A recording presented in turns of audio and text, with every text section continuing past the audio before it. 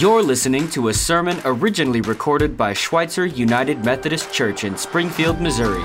Check us out online at sumc.co. And if this sermon blessed you, be sure to share it with someone else. Thank you so much for listening. Now, on to the message.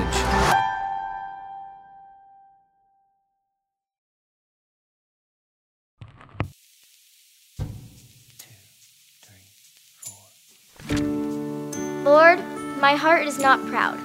My eyes are not haughty. I don't concern myself with matters too great or too awesome for me to grasp. Instead, I have calmed and quieted myself, like a weaned child who no longer cries for its mother's milk. Yes, like a weaned child is my soul within me. O Israel, put your hope in the Lord, now and always.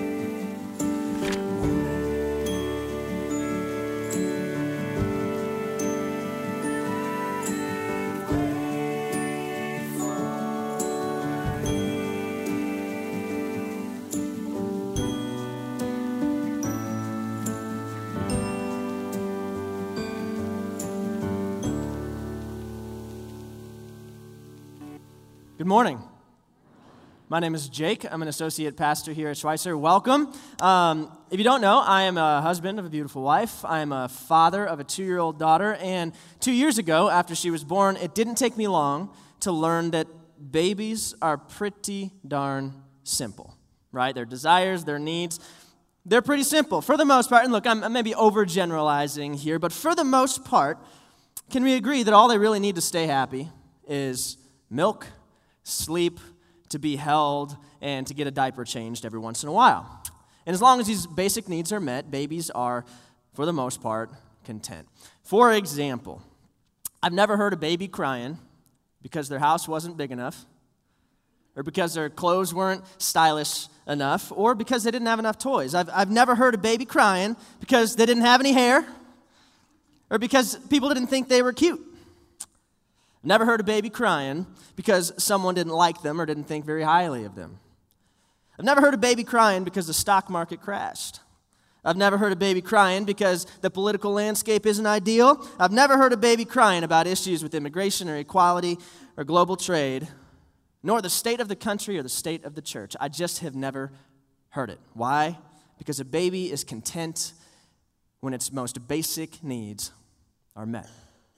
Now, on the same note, I have never heard a baby stop crying because the bills are finally paid for this month, right? I have never heard a baby stop crying because mom and dad got a bigger, newer car or a bigger, newer house. I've never heard a baby stop crying because someone complimented it on its cuteness, right? I've never heard a baby stop crying because a new TV show came on TV or because a new iPhone came out, and I have never heard a baby stop crying because a new Supreme Court justice was selected. I've just never heard it. Why?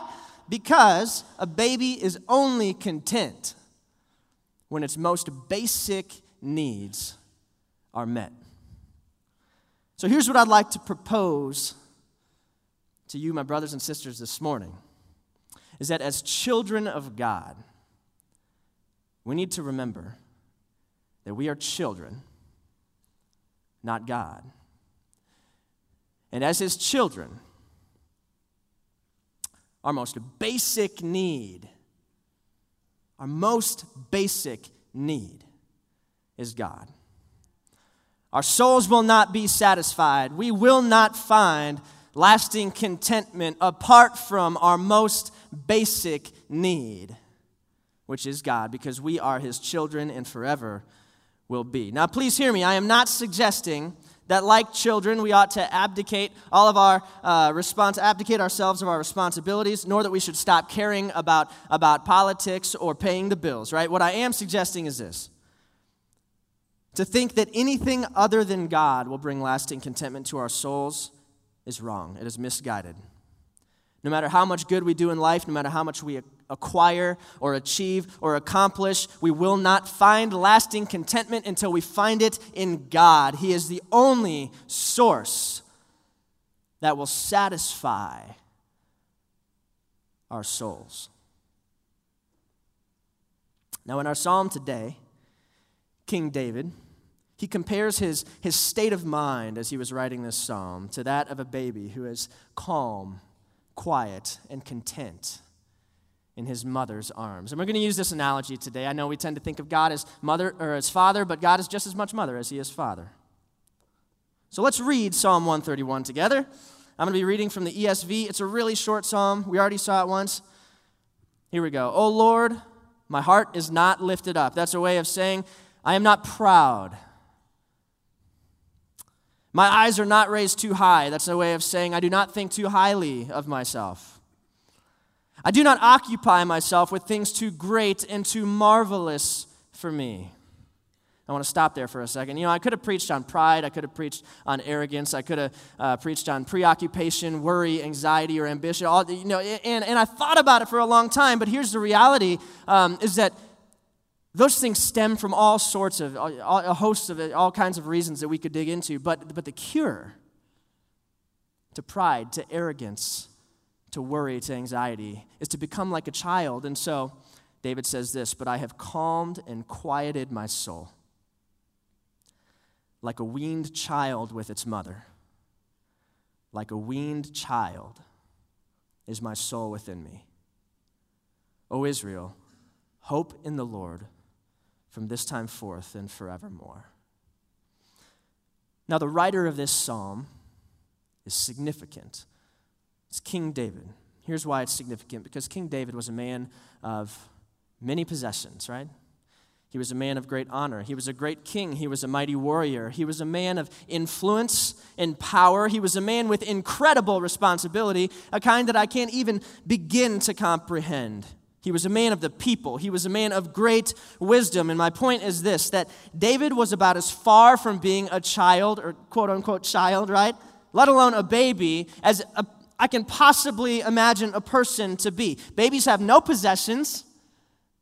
They have no power. They have no responsibility. They have no mental capacity, right? And yet it's David, King David, who says, I have become like a child, like a baby with its mother, by calming and quieting my soul. Here's my take on this. To become like a child, which, by the way, is necessary for entering the kingdom of God,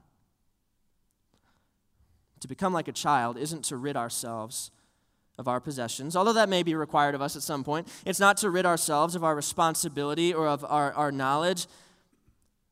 It's to rid ourselves of all of our complicated desires. All those desires that have nothing to do with God. It's to simplify our desires. What makes us children from a kingdom perspective is when our desires are incredibly stupid, simple. Like the desires of a baby who want nothing but to be nourished, sustained, filled, loved by their parent. So when David says, I've calmed and quieted my soul, I think what he means is that he's released himself from all of the noise, right? The junk, all of the things we can so easily attach ourselves to. And his desires have become simple. Now this morning, I could talk, and usually I feel like our sermons are far longer. I could talk and go much greater in depth on this. I don't want to give us too much to think about, right? I want us to experience this together. I want us to know what it's like to calm and to quiet our souls in the presence of God and to be truly satisfied, some of us for maybe the first time in a while. So I'm going to share with you a meditation that I've been doing for quite some time now. It's something that I don't just want you to do today. You know, if it's effective, I want you to take this home with you. I want you to begin to practice this, and I want this kind of seeking our soul level satisfaction in God alone to be something that permeates our very existence as a church, right? So meditation is this idea that some people think is super like Eastern and kind of out of bounds for Christianity, whatever. I need to remind you that Christianity is an Eastern religion. And meditation has been in the faith since as long as the faith has existed. And it helps me to think of it this way. It's kind of like cleaning out the garage. My garage is incredibly messy right now. I've been working on all kinds of projects, and I got a table saw earlier this year, and so I've got wood everywhere and tools, and so neither my wife nor I can park in the garage. And so I'm really feeling the need to clean it out so we can find it. But you know what? My wife said the other day, she's like, I don't really mind it. I've kind of got used to just parking outside, And I think our souls can get used to just being cluttered, right? We forget how nice it is to be able to park in the garage. And the car in this metaphor is God, right? We need to create space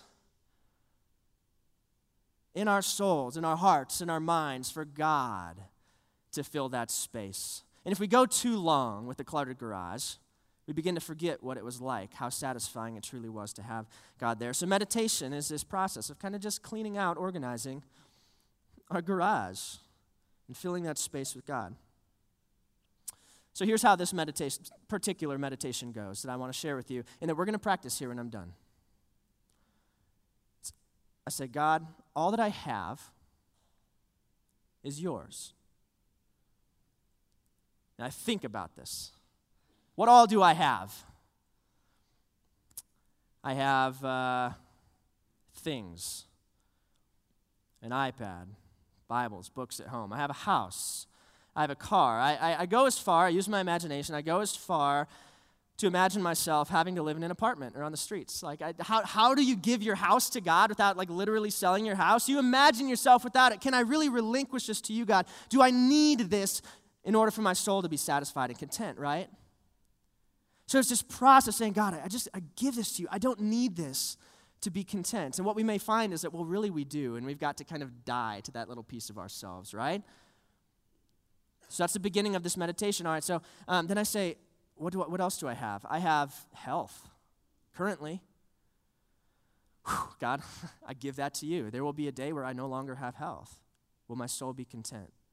What else do I have? I have, at least for some of you, hopefully, respect among people in the church. There may be a day where I am called to preach something where I lose the respect of many Christians who once had respect. You know what? I don't know.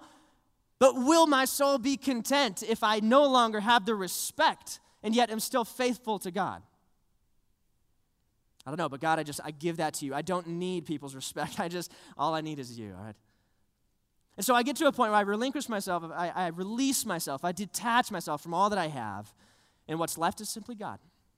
And then the second thing I do is I say, all that I desire, God, is yours. So it's all that I have, all that I desire. And think about all of the things that you want, right?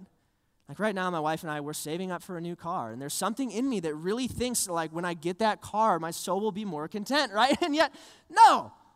So I got to say, God, I give that to you. What if I never got that bigger car for our family? It would be okay. I don't need that. I give that to you. I desire for the stock markets to go up, in the companies I've invested in. What if that doesn't happen? Will I be content? God, I give that to you. What do I desire? I desire to have a bigger family. What if we can't have any more kids? So I give that to you. I imagine those things not. You get the idea. All that I have, all that I desire, God, is yours. And many of these things are good things. What's left at the end of this meditation is that I desire nothing but God, and I have nothing but God. And therefore, I have all that I desire, and I can just be content in Him and Him alone. So that's what I want us to do this morning. What we're going to do for the next 3 minutes is play a song that our creative team has produced, and it's a song that was built around Psalm 131. The words will be on the screen. If you need to pay attention to them, that's okay, but I invite you to just eyes closed, eyes open, do exactly as I just said. God, all that I have is yours. All that I desire is yours. Become like a child in His presence who desires and needs nothing but Him. And let's let our souls be satisfied.